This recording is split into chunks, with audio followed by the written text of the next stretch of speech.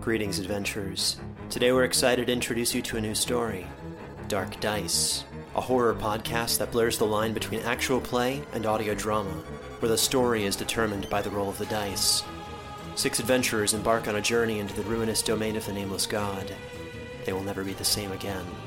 One of the players is not what they seem after a doppelganger, a creature that can assume the form and voice of whatever it kills, infiltrates the team. As the players are picked off and replaced one at a time, can they figure out who the monster is before it's too late? Can you? Here's a quick example of what our show sounds like. The shambler with the jar of liquid inside of him. Soren Arkwright let loose an arrow that cracked the glass, passing through the spine of the creature. The shambler still managed to maintain its forward momentum, but stumbled as it eagerly tried to bite and swipe at Soren, landing near his feet. As Jeff Goldblum has now joined our cast, Dark Dice is available however you listen to podcasts. Hey there, folks. Norm here. This week, as part of our ongoing weekly relaunch pre-launch, we bring you a compilation of segments we've always done here on the Drabblecast called Drabble News. See, back in the early days when we started, we didn't limit the idea of strange stories to just fiction, because as the saying goes, sometimes the truth is even stranger. So we often included a feature called Drabble News, where fans would write in or post in our forums some really strange news story they'd come across or heard about that the Drabblecast would then pick up on and investigate. These investigations often took us down some pretty bizarre and unexpected rabbit holes. In other words, half the time I'd find myself rubbing my head, shaking off some weird fog mid-production on these news stories, only to find myself mostly done writing a musical about embryonic stem cells or hardcore rapping about some new species of dinosaur. So, since these Norm Fugue State-induced real-life weird news stories have been happening the past 10 years, peppering various episodes in an unpredictable fashion, I figured we'd compile some of these ones that you listeners said in our forums and on social media that you thought were the best. Hope you enjoy. Also, here's some big news. You know the big Kickstarter to relaunch the Drabblecast that we've been talking about these past couple months and are all excited about launching soon? Next week, folks, Friday, September 7th, it begins. I'm so excited. We've got all sorts of awesome rewards and contests and cool shit in store for you. Be sure to go to our website, drabblecast.org, and slap your email there where it says subscribe to our mailing list. You can then rest easily knowing that you, sir, madam, cephalopod, are officially in the loop and won't miss out. Next week, Friday, September 7th, get ready. We're going to need your help spreading the word here. Follow us on social media at Drabblecast on Twitter and Instagram, the Drabblecast group on Facebook. Get hooked into that DC mailing list off our website. You won't miss out. And then you can fully support the full relaunch of your favorite podcast into endless glory, and you can also spread the word and blackmail or extort your friends. Or not. However you want to do it, really. I leave that in your discerning hands.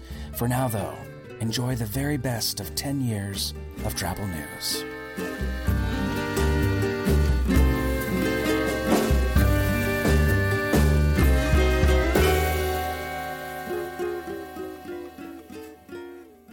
I'm your host, Norm Sherman. You know, it's not too late to cancel that summer trip to the beach. That is, unless you like being killed by giant jellyfish. We bring you Drabble News. Check this. Special thanks to listener Stalin Says for posting this in our forums. Researchers say that giant jellyfish are taking over parts of the world's oceans as overfishing and other human activities open windows of opportunity for them to prosper. Jellyfish are normally kept in check by fish, which eat small jellyfish and compete with jellyfish food such as zooplankton. But with overfishing, jellyfish numbers are increasing. Experts believe that for the first time, water conditions are leading to what they call a jellyfish-stable state, in which jellyfish rule the oceans. The combination of overfishing and high levels of nutrients in the water has been linked to jellyfish blooms. One such jellyfish is called Nomura. It's the biggest jellyfish in the world. It can get 440 pounds. That's as big as a sumo wrestler, and get 6.5 feet in diameter. These huge creatures burst through fishing nets and destroy local fisheries with their ravenous taste for fish eggs and larvae. Larvae.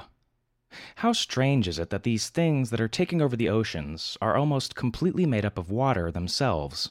There's just 1%, a thin, almost transparent layer of gelatinous goo that stands between our oceans being hijacked and ruined, and our oceans being pretty much just water again. Jellyfish stable state my ass. Listen here, jellyfish. If anyone's gonna ruin the oceans, you better believe it's gonna be us humans. We can't just sit around and let these greedy, sumo-sized jellyfish bastards control an ocean monopoly and squash species diversity and stifle marine creature capitalism. Clearly, the government needs to intervene with some sort of antitrust regulation before it's too late. Before nerdy, tech-savvy jellyfish start bundling Internet Explorer into Windows to create a software monopoly in the Intel-compatible jellyfish PC market. Before large finance lending jellyfish merge to control and mismanage the secondary mortgage market, causing a jellyfish recession. And before frou-frou, slapdash, socially minded, free-spending, tree-hugging, black-rimmed, glasses-sporting, Jack Kerouac reading, organic soy latte drinking, foreign independent film watching, Birkenstocks with socks wearing jellyfish liberals gain control of all three branches of tripartisan jellyfish government. Or Republican jellyfish. It doesn't really matter. The point is, we need checks and balances. We need to develop and train giant mutant sea turtles. Who's with me? Write your congressman today. Tell him you're fed up with monster jellyfish and you want your tax dollars to fund giant mutant combat terrapin research. Suck it up, Chrysler. Well, some amazing progress in the war on monster jellyfish. And wait until you hear how our military is doing it. Joining me now, retired U.S. Navy Captain Chuck Nash. He's also a Fox News military contributor. Captain, good morning to you. Good morning, Megan. All right, so there are mutant sea turtles helping the U.S. military. And tell us what they're doing. Well, I have to be careful and dance around this a little bit because once upon a time I used to work classified programs in this area. Right. So we will stick with reportedly for you. Right. So we'll stick with reported stuff. And it's feasible that you could take mutant sea turtles. You know what? Plausible. Now, when I picture this, I think, okay, if I'm a monster jellyfish and I see some mutant sea turtle run by, I'm going to think, wait, that's not good. I want to play an excerpt from an interview that Palin did with the CBS Evening News anchor Katie Couric, where she was asked about monster jellyfish. Listen to this. Why isn't it better, Governor Palin, to spend $700 billion helping middle-class families who are struggling with health care, housing, gas, and groceries? Allow them to spend more and put more money into the economy instead of helping these big financial monster jellyfish. It's got to be all about mutant sea turtle creation. So healthcare reform and reducing monster jellyfish has got to accompany tax relief for Americans, and we've got to see mutant sea turtles as opportunity, not as a competitive, scary thing. Joining us now, the author of Godless, Ann Coulter. We had this Supreme Court decision today. Your background is in constitutional law, and I wanted to get your thoughts on this because I think it's a dreadful decision. Yes, and I haven't read the decision. In fact, the idea of applying the Geneva Convention to these monster jellyfish who do not abide by the laws of war. I heard earlier in your panel someone defending the decision, saying the president is subject to checks and balances even in the conduct of the war. Well, not entirely. He is the only man the Constitution gives the commander-in-chief powers to, and you're not going to have checks and balances on determining whether to use a mutant sea turtle or a different sort of weapon. For that power is given to the commander-in-chief, and I think he should ignore the Supreme Court ruling. Well, we'll be right back. More with Ann Coulter and Kirsten Powers. And coming up, should Rush Limbaugh face charges for his recent Viagra confiscation? I would submit to you that in this case, this is one case that mutant sea turtles is not a solution. And Mr. President, how do you propose to bring monster jellyfish under a system of law? Yeah, I'd pick up the phone and say, Mr. Secretary, I got an interesting question. This is what delegation, I don't mean to be dodging the question, although it's kind of convenient in this case, but never. I really will. I'm going to call the Secretary and say, you brought up a very valid question, and what are we doing about it? That's how I work. Thanks.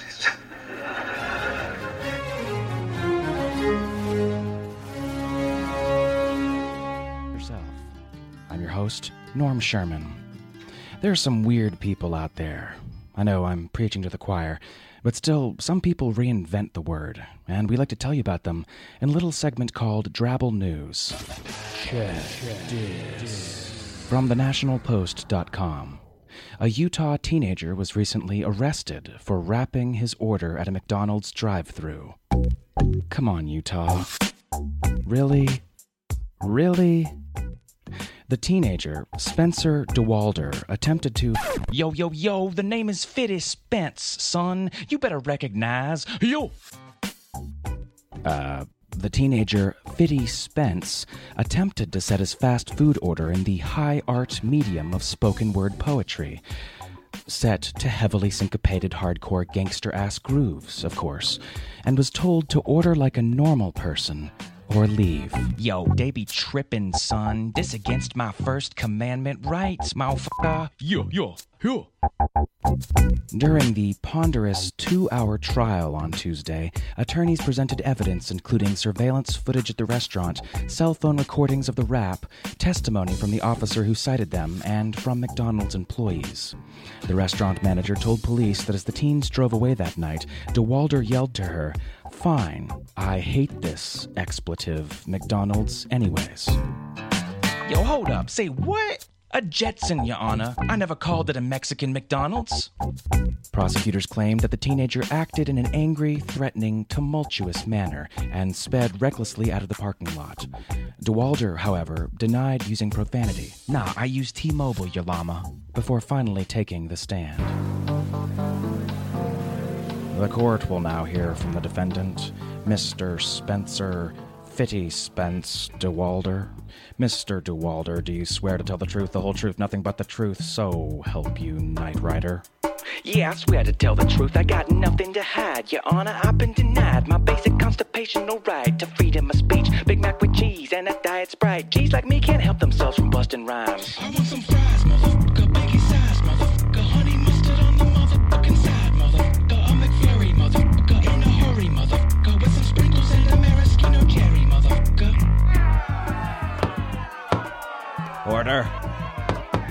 Order in the court. Mr. DeWalder. Yo, that's my slave name.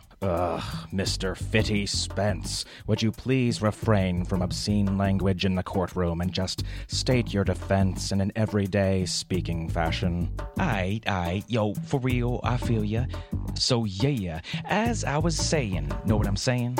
Yo, Arby's wasn't open and Checkers was closed, so shit was whack right off the bat, and there was nowhere else to go with the exception of Chipotle. I be down with those fajitas, but repeatedly eating that makes me down with diarrhea. Then my homeboy Jeff was like, let's just get some nuggets, and despite my better judgment, I said, whatever, fuck it. We pulled into the drive-thru with my station wagon thump and told the shawty on the intercom, yo, I wanna order something. Some fries, motherfucker, biggie size, motherfucker, honey mustard on the motherfucking side, motherfucker, a McFlurry, motherfucker, in a hurry, motherfucker, with some sprinkles and a maraschino cherry, motherfucker. I want some fries, motherfucker, biggie size, motherfucker, honey mustard on the motherfucking side, motherfucker, a McFlurry, motherfucker, in a hurry, motherfucker, with some sprinkles and a maraschino cherry.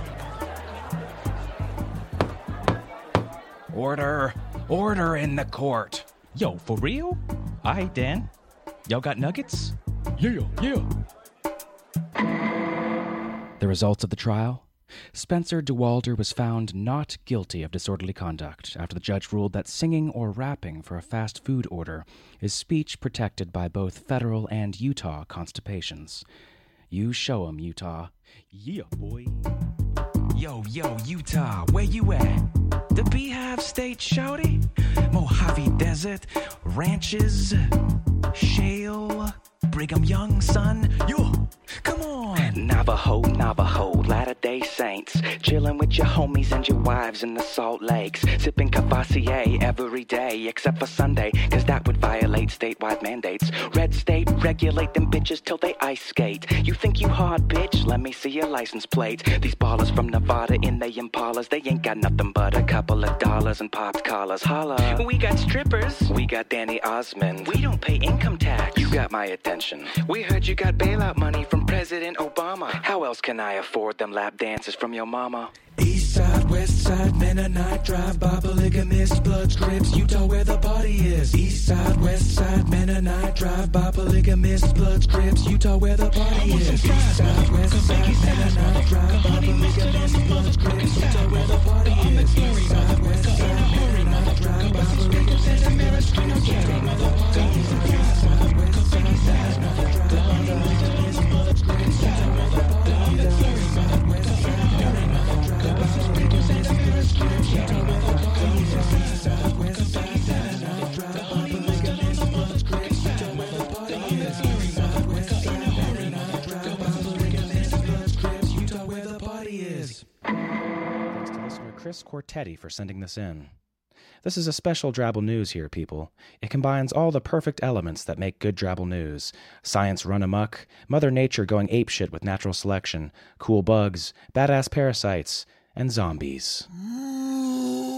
From Fort Worth, Texas. Researchers in Texas are trying an unusual approach to combat fire ants by deploying parasitic flies that turn the pesky and economically costly insects into zombies whose heads fall off. The researchers are trying a tiny phorid fly, a native to a region of South America where the fire ants originated. Fire ants in their home region are kept under control by as many as 23 phorid species. The way it works: the flies lay eggs inside the fire ants, and then the eggs hatch into maggots, and the maggots eat away at the pest's tiny brain. Very disturbing. We go now to beloved patriarch, renowned obstetrician, and Drabble News chief field correspondent Cliff Huxtable. Dr. Huxtable, why exactly are these fire ants a threat? Well, you see, the ants get together, you see, and they bite the baby cows and the people and the Rudy, and they cost the Texas economy $1 billion, you see. And it itches, you see, and I'm doing the thing that you do when you scratch and then you sub-a-doob-a-flee-a-fly. Yeah, okay, I think I see what you're saying. So these phorid fly larvae, they just go right after the ant's brain and dig right in. Well, you see, what you gotta do, Theo, is if you're a maggot, you gotta go eat the brain, like a pudding pop, and then the ant just starts wandering around like a zombie until its head falls off and the new baby fly emerges, you see. I think I do see. That's truly horrible and awesome. Thank you, Dr. Huxtable. Oh, it's no problem, Theo. You're a good boy. Fly. 4 phorid species have already been introduced in the state since 1999. They don't attack native ants or other species and have been introduced in other Gulf Coast states before. Yada, yada, yada. Yeah, right. Clearly, this will somehow wind up ending the entire human race. And you heard it here first, people, on Drabble News. There's really no way of knowing. Maybe you'll become a millionaire. Or maybe you'll lose $1 million. Wrong suitcase, douchebag. Who knows? But maybe there is a way to beat the odds, even though we can't tell the future. We bring you Drabble News. Check this. Taylor, Michigan. A Michigan man has recently won the World Rock, Paper, Scissors Championship in Toronto. Tim Conrad clinched the title after 5 hours of play and 9 matches at the Steam Whistle Brewery on Saturday night. Okay, so at least they had booze. Facing off against his best friend in the first All-American final in championship history, Conrad beat Tom Butkin with paper covering rock. It's over. When I say it is over. Organizers say Conrad dressed up as Captain America during the competition to honor his home country. Yeah, thanks, buddy. Conrad takes $7,000 home in prize money. The championship was organized by the World Rock, Paper, Scissors Society. That's right, folks. There's a World Rock, Paper, Scissors Society. Of course, I had to look into this. The Paper, Scissors, Stone Club was founded in London, England in 1842, immediately following the issuance of an 1842 law declaring any decision reached by the use of the process known as paper, scissors, stone between 2 gentlemen acting in good faith shall constitute a binding contract. Agreements reached in this manner are subject to all relevant contract and tort law. The law was seen as a slap in the face to the growing number of enthusiasts who played it strictly as a recreational activity, since for many constables it was taken to mean that the game could no longer be played simply for sport. The club was founded and officially registered to provide an environment free from the long arm of the law, where enthusiasts could come together and play for honor. If you think this is a joke or a hoax, people, go to www.wprs.com and snoop around for yourself. The place reeks of authentic dorkdom. They have extensive forums, a series of graded online training videos, tons of blogs and articles, and even an official rock, paper, scissors strategy guide. This is from their website. Contrary to what you might think, rock, paper, scissors is not simply a game of luck or chance. While it is true that from a mathematical perspective, the optimum strategy is to play randomly, humans, try as they might, are terrible at trying to be random. In fact, often humans in trying to approximate randomness become quite predictable. So, knowing that there is always something motivating your opponent's actions, there are a couple of tricks and techniques that you can use to tip the balance in your favor. So, for all you Drabble folk at home, here are a few tactics for you to use next time you want to swindle the knickers right out from under some bloke and have it stand up in court. Here are some tips on how to beat other people as sad and annoying as yourself wanting to play rock, paper, scissors competitively. Rule number 1. Rock is for rookies. In RPS circles, a common mantra is, "Rock is for rookies," because males have a tendency to lead with rock on their opening throw. It has a lot to do with the idea that rock is perceived as strong and forceful, so guys tend to fall back on it. Go Green Bay Packers! This tactic is best done in pedestrian matches against someone who doesn't play that much, and generally won't work in tournament play. The second step in the rock is for rookies line of thinking is to play scissors as your opening move against a more experienced player. Since you know they won't come out with rock, it's too obvious, duh, scissors is your obvious safe move to win against paper or stalemate itself. 1, 2, 3, go! Scissors. I see you are a student of Master Zensu as well. And rule number 3, when all else fails, go with paper. Haven't a clue what to throw next? Then go with paper. Why? Statistically, in competition play, it's been observed that scissors is thrown the least often. Specifically, it gets delivered 29.6% of the time, so it slightly under-indexes against the expected average of 33.33% by 3.73%. Wow, there you go. People, I'm amazed here. Rock, paper, scissors, or some variation has been going on since the ancient times, and apparently it's still going on strong, even evolving and keeping up to date with modern gaming technology, I hear. I just came across this promo for an RPG game that I'd never even heard about. A generation has passed since their tenuous alliance, and a dark wind once again stirs over the plains. The web-footed shamans of Kazalal awake to dreams of smoke and ash. In trembling voices they whisper to their chieftains, "The drums of war thunder once again." 3 mighty forces. There's a 33.33% chance that victory will be ours. But only one is fated to rule. Look inside yourself, my lord. Let your heart guide the way. In a world of darkness, some fight for honor. 1, 2, 3, go! Scissors! And others fight for power. 1, 2, 3, go! Oh. Paper! Paper covers rock. I win. That's my cricket set now. You're contractually bound. Blizzard Entertainment proudly invites you to experience the adventure. Oh, come on, Stan. You said best out of 5, not best out of 3. The intrigue. We have always chosen rock. It is the way of our kind. What the halfling speaks is heresy. The danger. Not paper. Anything but paper.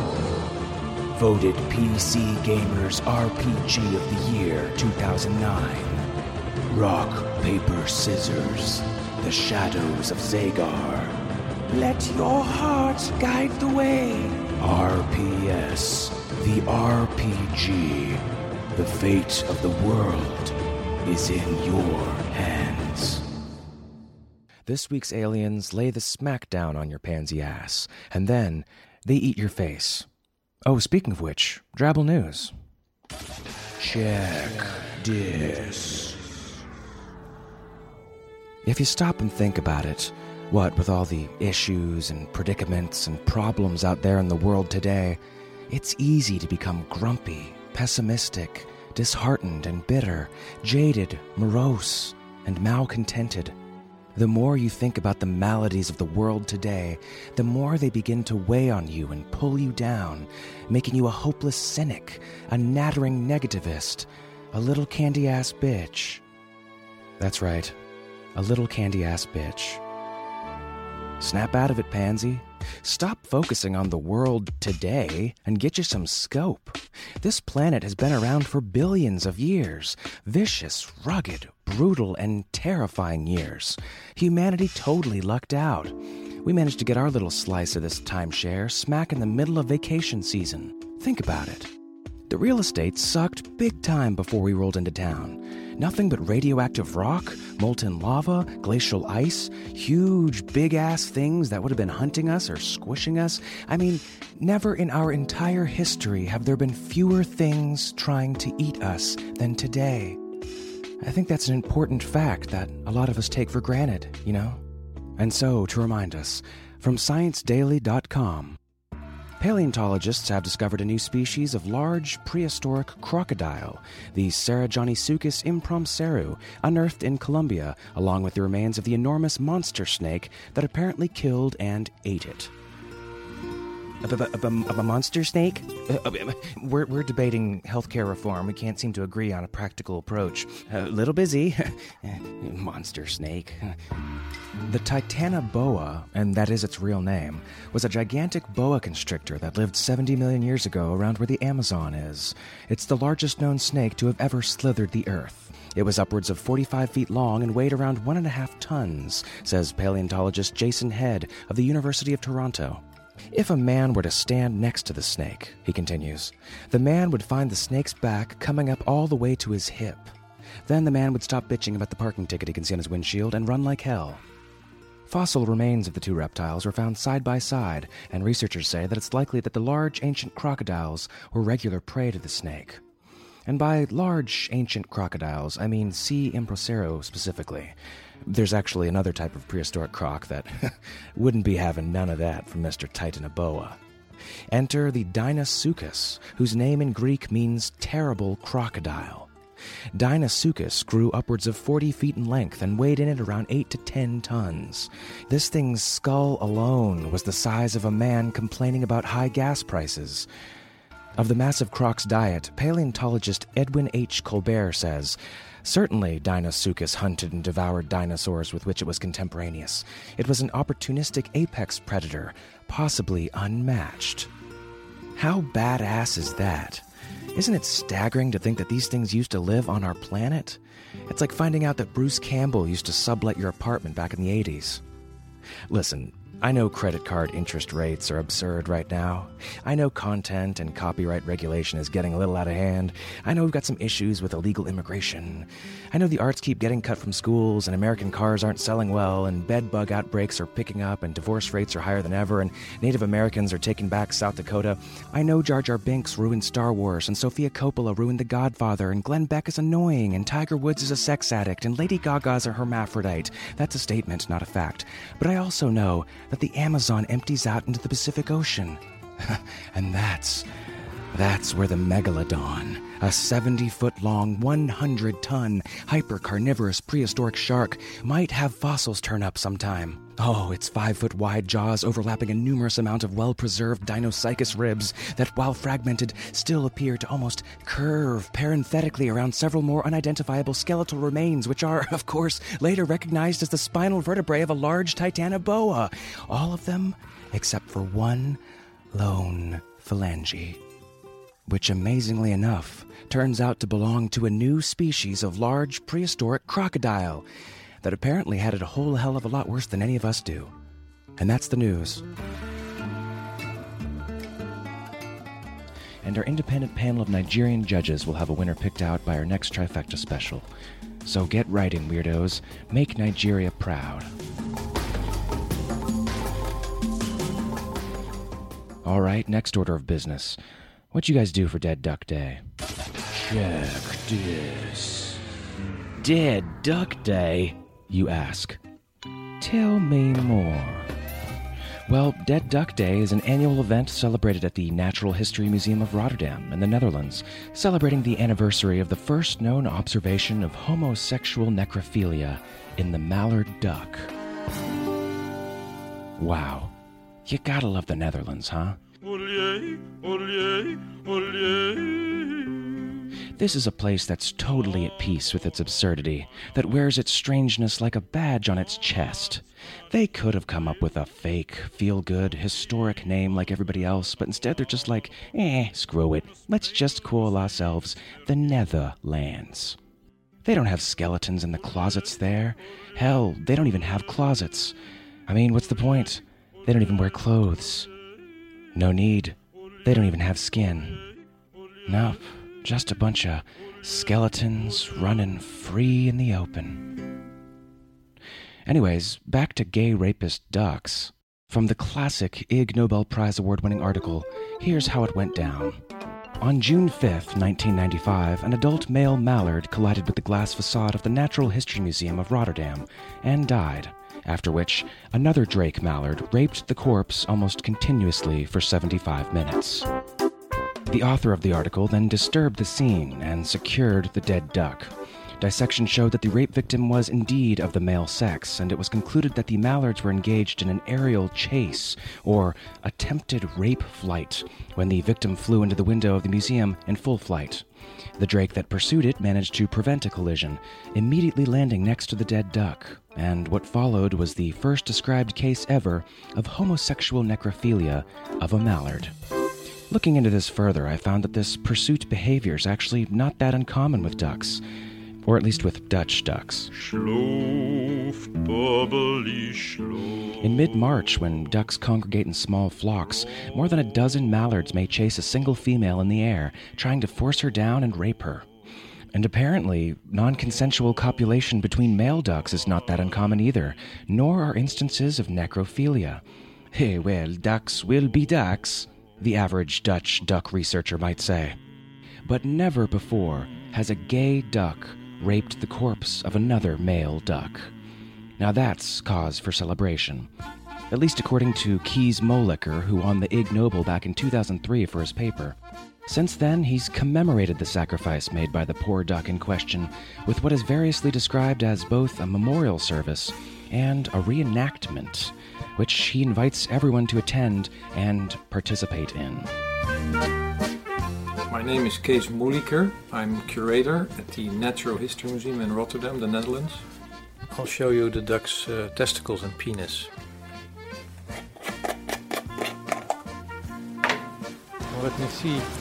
Oh, here, that's my office. Yeah. There, the window that's open. Yeah. So it was here. Yeah, about here. 2 meters. Yeah. Here was the crime scene. Yeah. So I picked up the duck. It was dead, so no problem. And the other duck left, but didn't fly away. He didn't want to move. Yeah. Have you seen the rapist later? No trace of it. The live duck mounted the dead duck, that's necrophilia. I looked carefully and I saw both ducks were of the male sex. I said, hey, that's homosexual. Homosexual necrophilia. I thought this was something new, so I paid close attention to it. I went down to get my camera. Do you think that the duck, when he was raping the dead duck, knew he was doing sex with a male duck? I'll show you the duck's testicles and penis. Well, homosexuality in nature is very common, as it is in humans. So there is like in mallard ducks, there is 1 in 10, 1 in 20 has homosexual relation or has homosexual behavior. Left and right testicle. But you know, the homosexual copulations, they're quite rare. They're not observed that much. The penis. It's shrunk because of the alcohol. And that's the news. That was part 1 of our 2-part Drabble News Ducks Are Bastards special. You think you know ducks, but you have no idea. Just wait.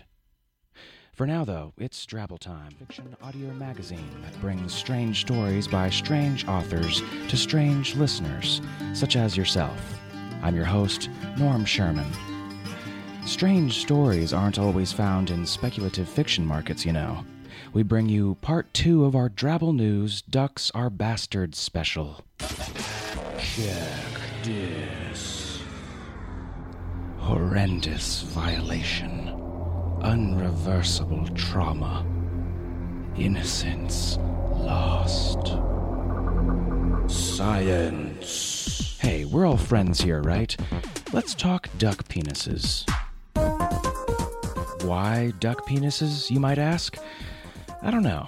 We're all just feeling a little frisky here in the States, I guess, ever since last week's World Cup game when England actually tied our crappy-ass soccer team 1-1. You come from here, I come from there. We're more alike than anybody could ever tell. What is the currency used in the United Kingdom?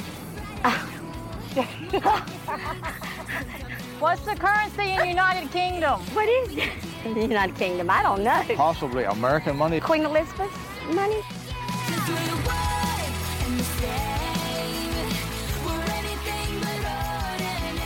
Yeah, who is Tony Blair? I don't even know. Okay. All right. Any guess? Any guess? Skater? Tony Blair is an actor. Linda Blair's brother? Chasing down the dream. We're one in the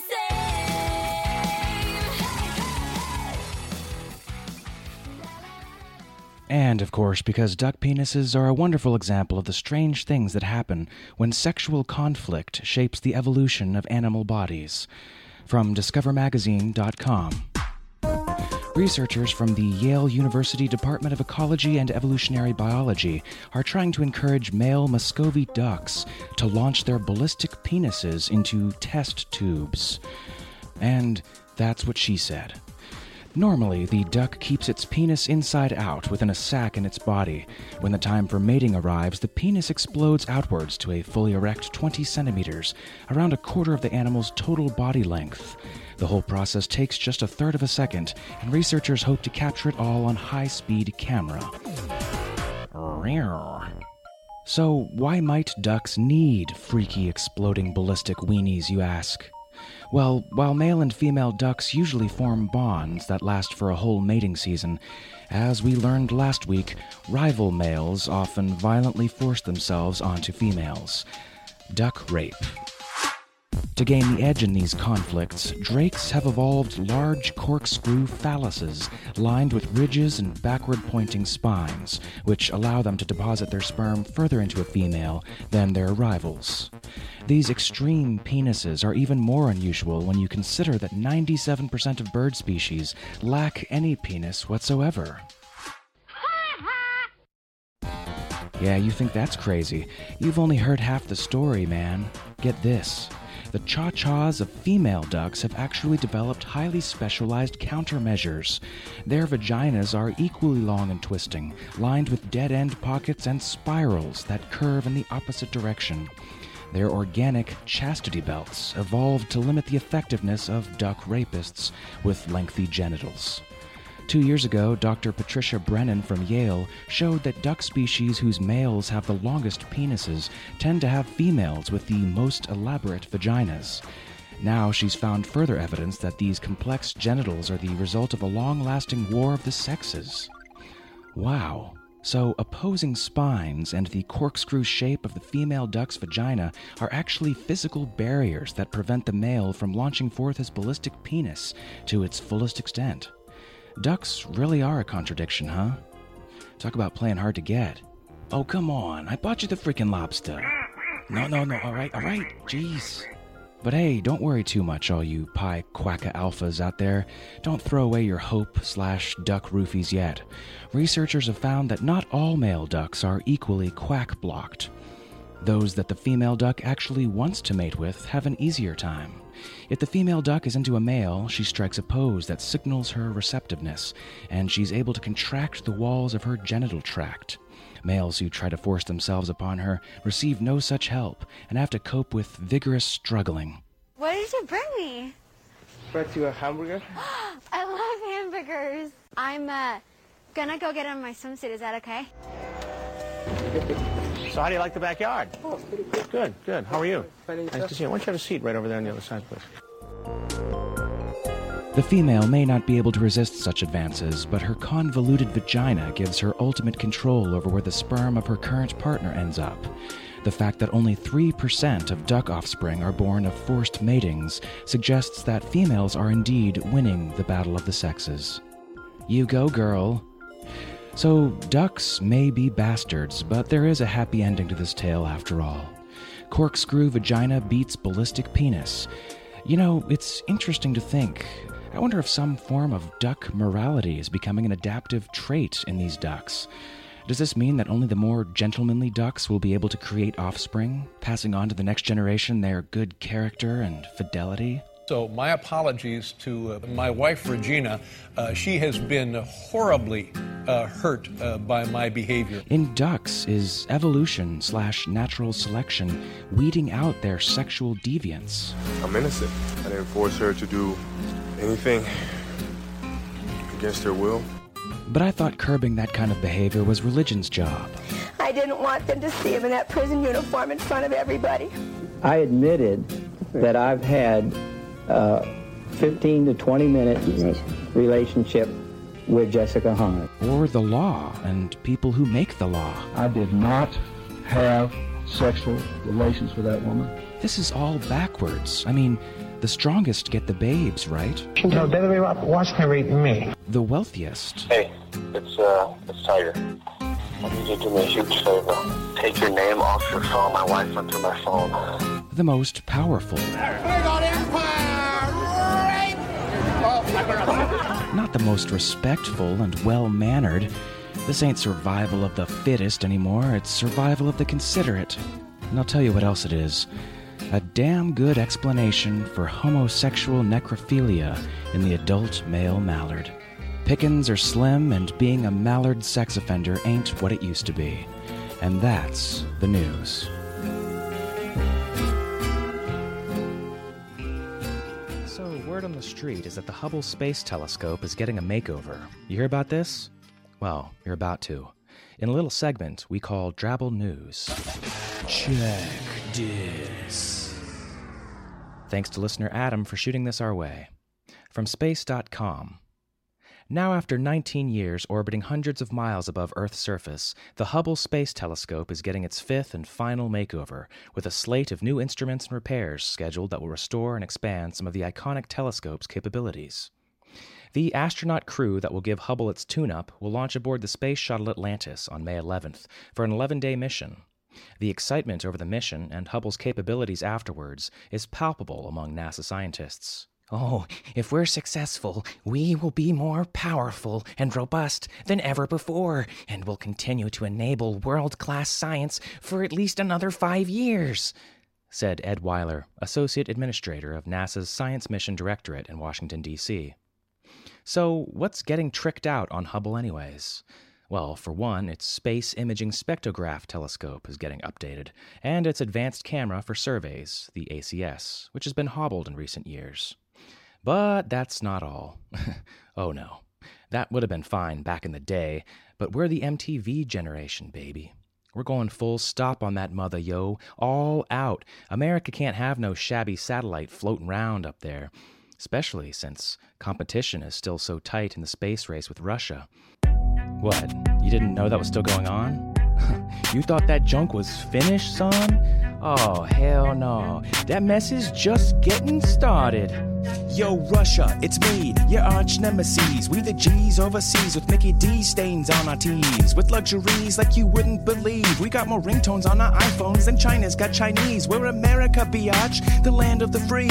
We gave you Michael Bolton and Jurassic Park 3. Our soccer teams suck and our beers taste like pee-pee. But our rhymes are so fat they get type 2 diabetes. But enough about us. How come you ain't been calling me? I guess you're trying trying to stabilize your volatile economy. Preoccupied nationwide with new domestic policy. Psych, yeah right, I know you trying to follow me. You've been disgraced in the space race, trying to save face after coming in second place. Just enough to taste victory, chase history, Ace Kennedy. But you lost pace with your enemy, and now you're laying low, plotting for as long as we known ya. You try to hold your head up like Neil Armstrong didn't pwn ya. That secret space ride that you're trying to hide isn't something I would publicize with any pride. I'll tell you why. We be pimpin' the Hubble tonight. Put them 20-inch rims on, spinning round right. Got the chrome on the ducts, got the sub stumping bass. New spectrograph camera taking pictures of space. Got tricked out subsystems, bouncing hydraulics. Don't need any of it, it's purely symbolic. Step up your product, you gotta get on it, cause we be ballin' with the telescope that rules even harder than Lenin or Stalin. Don't fight us, our shit is tightest. The satellite is always packed with cuties and booties that are delighted, screaming we are so excited. You got that right, cause you in orbit on a craft that's unrivaled. What you got, Russia? What you been launching lately? Some hoopty-ass Sputnik looking thing, second rate, like your older sister Debbie, who I took on a date to the Golden Corral. When the bill came, I made her pay. Oh, silly me, I left my wallet in my cabriolet. I ordered steak, hope that's okay. Now go away, cause you look like Kathy Bates on a bad day. Blasé, even put your satellite to shame. Had enough, I can mix it up again. I can flip it, I can rip it any way you want, motherland. You can't cope, cause our telescope's so dope. You know there's no hope, end of the rope, end of the show. Go home, thanks for playing Russia, here's some stolies for the road. And don't forget your coat when you go, cause it's so damn cold back home. All that snow, like 23 degrees below, here we go. We be pimpin' the Hubble tonight. Put them 20-inch rims on, spinning round right. Got the chrome on the dubs, got the sub stumping bass. New spectrograph camera taking pictures of space. Got tricked out subsystems, bouncing hydraulics. Don't need any of it, it's purely symbolic. Step up your product, you gotta get on it, cause we be ballin' with a telescope that rules even harder than Lenin or Stalin. We be pimpin' the Hubble tonight. Put them 20-inch rims on, spinning round right. Got the chrome on the dubs, got the sub stumping bass. New spectrograph camera taking pictures of space. Got tricked out subsystems, bouncing hydraulics. Don't need any of it, it's purely symbolic. Step up your product, you gotta get on it, cause we be ballin' with a telescope that rules even harder than Lenin or Stalin. USSR, where you at? Don't hate the player, hate the game, Russia. Great show for you folks this week, but first, a little Drabble news. Check this. Special thanks to Groom Porter for posting this in our discussion forums. From Gizmodo.com. Last week, a New York Modern Museum of Art curator was forced to pull the plug on an art installation called Victimless Leather. Penis. It's a penis, right? Black and white photographs of the male penis. My tax dollars probably paying for every one of them. The public patronage of profane pornographic pictures of people's prominently perpendicular pointing penises. Somebody get me a page, boy. I'm writing the governor. Oh, hey now, Backwater. Hold your horses. Victimless Leather's not just some naughty, X-rated, profound and inspirational, hot, sexy, galvanizing and defiant, dirty and erotic, evocative and groundbreaking, profane and perverted, raw and liberating, mamby-pamby, artsy-fartsy, radical and visionary, smutty piece of pretentious garbage, deep countercultural manifesto, godless communist propaganda, First Amendment right to freedom of speech, sinful hippies, inbred creationists, northern aggressors, dumb redneck pieces of... Northern aggressor? You did not just go there. I'm gonna whoop your ass. Bring it on. All right, everybody settle down. Victimless Leather is not some collection of bawdy BDSM photos of the male penis, okay? Whew. It's a miniature jacket. Living and made up of embryonic stem cells. From a rat. Seated together in a specially designed techno-scientific perfusion system. On artistic display and continuously fed through a series of plastic nutrient tubes. Explicit, sleazy, stirring and transcendent, wild and homoerotic, chromatically futurambulatorismic, and also transmagnetorically umbilical, Louvre, Van Gogh, emancipatorian, nihilistic, Clem, in its very essence, man. I'm telling you, the nouns and adjectives never end. Miniature, living, growing, rat, stem cell, jacket, shaped, modern art, installation. Yeah, I mean, at some point you just get tired of talking. And that's what happened to curator Paolo Antonelli when after 5 weeks the art piece grew too large for its containment flask and had to be euthanized. Yes, it was growing far faster than we expected, says Antonelli, who authorized the hurried decision to cut the coat off from nutrition last week. The containment cell could no longer hold it, and the installation became an immediate concern for the museum. The jacket's artists, or scientists, designers, whatever, Oren Katz and Ayanat Zur were out of the country, and the curator was forced to make an executive decision. A decision which, quote, still haunts him, Antonelli says, going on to say, yes, I've always been pro-choice, and all of a sudden here I am not sleeping at night because I killed a coat.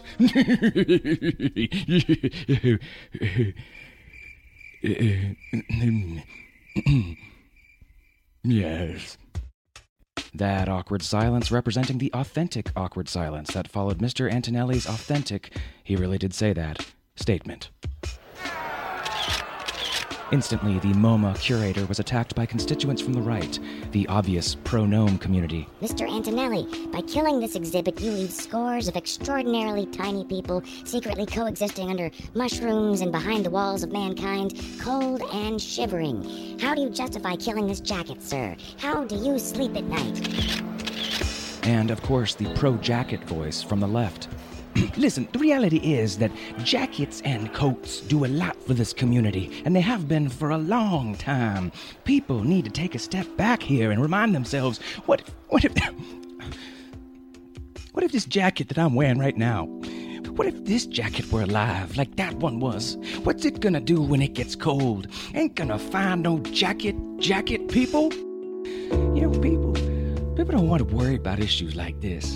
They be standing in line at Old Navy during winter clearance being like, these are all 50% off, and they made of polyester, not stem cells. And besides, I'm just one person. What difference can I make? The issue has prompted response from the most tree-hugging of artsy-fartsy northern aggressors, the most liberal of which recently sponsored, wrote, and produced a new successful Broadway play about the exhibit, now sweeping the nation. Excuse me, I couldn't help noticing that strange and interesting jacket in the window. What is it? It's a postmodern threnody on the death of innocence. Why, I've never seen anything like it. No one has. Well, where did you get it? Well, you know how embryonic stem cells are pluripotent and have the capacity to self-renew themselves indefinitely? Da-doo. Well, I was walking through the men's apparel section at JCPenney one day. Shop, da-doo. And they ran into two organic biodynamics engineers. Science-y dudes. They were talking about how more things in the world should be made out of embryonic stem cells. Totally true. Dishwasher detergent, hair gel, low-calorie salad dressing. Alternative fossil fuel. They could start making jackets for all the little people living in the walls. And under mushrooms. And when the jackets get too big and become sentient, they'll get cold and you can sell them more jackets. I'll take two. It's a product that creates its own consumer demand. They could never go wrong. And if it does, we could always pass it off as modern art. And here it is now, in our museum, a quivering, membranous, wrinkle-free, dry-clean-only miniature jacket made entirely of embryonic stem cells. Let it speak to your soul. Well, I'm going to notify the papers right away. Sudden changes surround me. Lady Luck came and found me. My sweet little jacket connected to nutrient tubes. Thanks to you, my sweet parka. Admission price has been marked up. I'm moving up in the MoMA, and when I'm the owner, I'll remember I owe it to you. Aw, jacket, who cares if I've been a little on the anemic side these past few weeks? So what if I've had a few dizzy spells, some lightheadedness? It's been worth it, old pal. look, I'm gonna go down to Smendrick and get something to eat, okay? Feed me, Paolo. Beg your pardon? Feed me. You can talk. I'm starving, Paolo. Feed me. Look, Jacket, I don't have much blood left to give. Give me a few more days to heal, and then we'll try the other hand, okay? Feed me now, Paolo. Okay, look, Jacket, I'll run down to the deli and pick you up some nice chopped sirloin. Must be blood. Jacket, that's disgusting. Must be fresh. I don't want to hear this. Feed me. Does it have to be human? Feed me. Does it have to be mine? Feed me. Where am I supposed to get it? Feed me, Paolo. Feed me all night long. That's right, boy. You can do it. But wait a second, Jacket. Where am I supposed to find someone? I can't just put up an ad on Craigslist. Wanted, volunteer, human sacrifice. Oh, it's easy, Paolo. You're in an art gallery. Just look around you. Remember, there's an inherent beauty in soup cans that Michelangelo could not have imagined existed. The guy sure looks like cold food to me. The guy sure looks like cold food to me. The guy sure looks like cold food to me. Now go and get him. When I was younger, just an awkward little kid, my mama noticed silly things that I did. I painted nipples on my younger brother's knees, filled up the bathtub with Vaseline and blue cheese. I'd swallow goldfish and defecate in the shed. That's when my mama said... What did she say? She said, my boy, I think someday you'll find a way to make your natural tendencies pay. You'll be an artist. You have a talent for senseless dementia. Son, be an artist. People will pay you to paint on placentas. Your temperament's wrong for the priesthood. The Marines would never let you wear that dress. Son, be an artist. You'll be a success. Little shirt of stem cells, bop, shit, bop. Gonna be our death knells, modern art. Don't mess with biochemicals, no. Oh, no, no. Little shirt.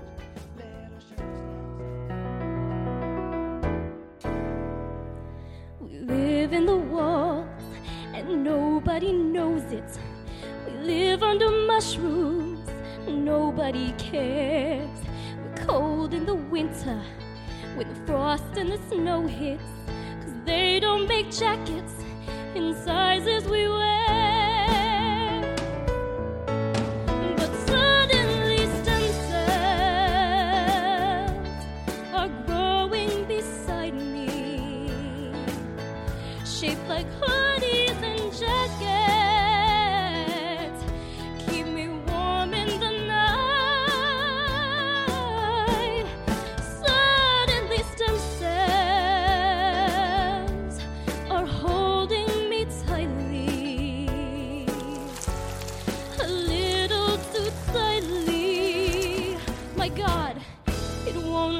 It's throbbing and pulsing. I'd like to get free now. Clawing and screaming, it won't let me go. Violently thrashing, I trip over my sneakers. Hit my head on a bookshelf. Sweet merciful death. But suddenly stem cells are growing beside me, shaped like hoodies and jackets. Keep me warm in the night.